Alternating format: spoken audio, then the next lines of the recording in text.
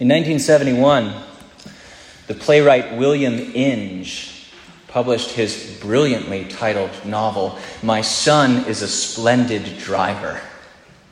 It takes place in Depression-era Kansas and is about a well-respected family that is thrown into crisis. First, the oldest son nicks himself shaving and dies of infection.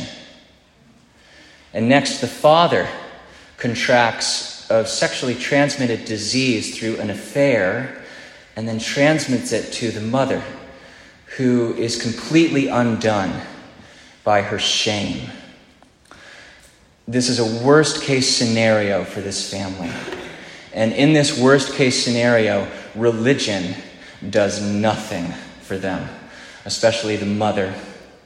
She says, church isn't the place to go with your troubles, but a place to go when you're feeling good and have a new hat to wear. Her younger son, the narrator, says that their minister would have been red-faced with embarrassment if she had told him her story. And then he says this, most of our morality, I was beginning to think, was based on a refusal to recognize sin. Our entire religious heritage, it seemed to me, was one of refusal to deal with it. Well, on this Good Friday, we have little choice but to deal with the reality and the consequence of our sin. We may sometimes be able to hide that there is something deeply wrong in us, but it all comes out today. And morality goes out the window. Today, you and I come to terms with the truth that we are not basically good people that just need to make good choices.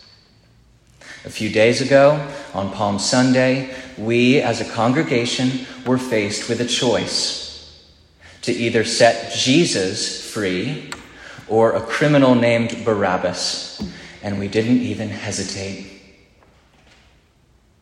Today, we recognize we are each guilty of rejecting and crucifying the God of grace in favor of religion and respectability. And yet we also bear witness to how God, unlike us, does not refuse to deal with sin. He subverts our entire religious heritage, the belief that our own piety, our own virtue and effort will bridge the gap between us and God. How exactly does God deal with sin? Well, maybe you noticed the detail at the beginning of the gospel reading. It says, now it was the day of preparation for the Passover, and it was about noon. Why would John say that? Who cares what time it is? Well, it's intentional. John is noting that it was the time when the Passover lambs would begin to be sacrificed in Jerusalem. You see, Passover commemorates God's rescuing his people from slavery in Egypt. In the book of Exodus, the Israelites are instructed to leave a mark of lamb's blood above their door. It was plain and simple. Any household that did not have the blood above the door, the firstborn son would die. No exceptions, not even Pharaoh's house. If a household did have the mark, the angel of death would pass over. In other words, God's people were saved by the blood of a lamb. We're not talking metaphorically. We're talking about actual blood. This is how they were delivered from bondage and death. And so by saying it was about noon on the preparation for the Passover, John's gospel is coming full circle. Because in chapter 1 of John, at the very beginning, Jesus is introduced as the Lamb of God who takes away the sin of the world. And not only John's gospel, but all of Scripture is coming to a head. As Isaiah says, he was oppressed and afflicted, yet he did not open his mouth, like a lamb that is led to the slaughter. So as the nails were being driven into his wrists, it is likely that you would have heard the bleating of lambs in the distance. On Good Friday, Jesus takes all the symbols of the Passover, points them to himself. As we quote Paul's letter to the Corinthians every Sunday, Christ, our Passover, has been sacrificed for us, therefore let us keep the feast. On the cross, Jesus is not your life coach. He is not your helper. He is our substitute, the righteous for the unrighteous. God's forgiveness is more than a metaphor. It was an event that happened at a specific time and place. This is how we are delivered from sin and death. When I was a teenager, there was a popular series called The Worst Case Scenario Survival Handbook, Expert Advice for Extreme Situations. And in it, there were detailed instructions on what to do in case the pilot of the plane blacks out and it's up to you to land the jet. There was a step-by-step procedure for how to deliver a baby in a taxi cab. And it was funny because it was full of scenarios that will never happen to most people. One scenario advised what to do if you happen to fall in quicksand, which by God's grace is no longer a serious threat.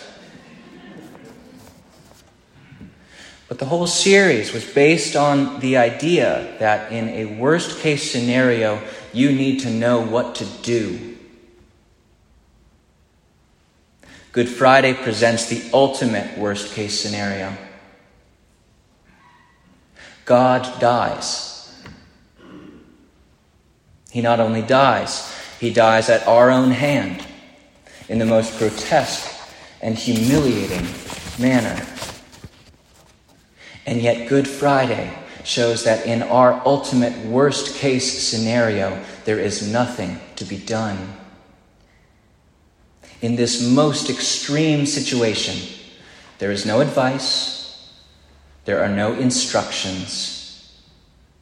Rather, we witness what has been done on our behalf. Jesus' final words are, "It is finished." The Dutch impressionist Vincent van Gogh once said, "It always strikes me, and it is very peculiar, that whenever we see the image of indescribable and unutterable desolation, of loneliness, poverty, and misery, the end and extreme of things, the thought of God comes into one's mind." On Good Friday, Jesus enters into indescribable desolation. He enters into loneliness, poverty, and misery. He enters into the end and extreme of things in order that he might redeem everything. What does that mean for you and for me tonight? It means that dark is not dark if God is there. In the presence of God, darkness becomes light. It means in your own worst-case scenario, God has already lifted the curse and saved you.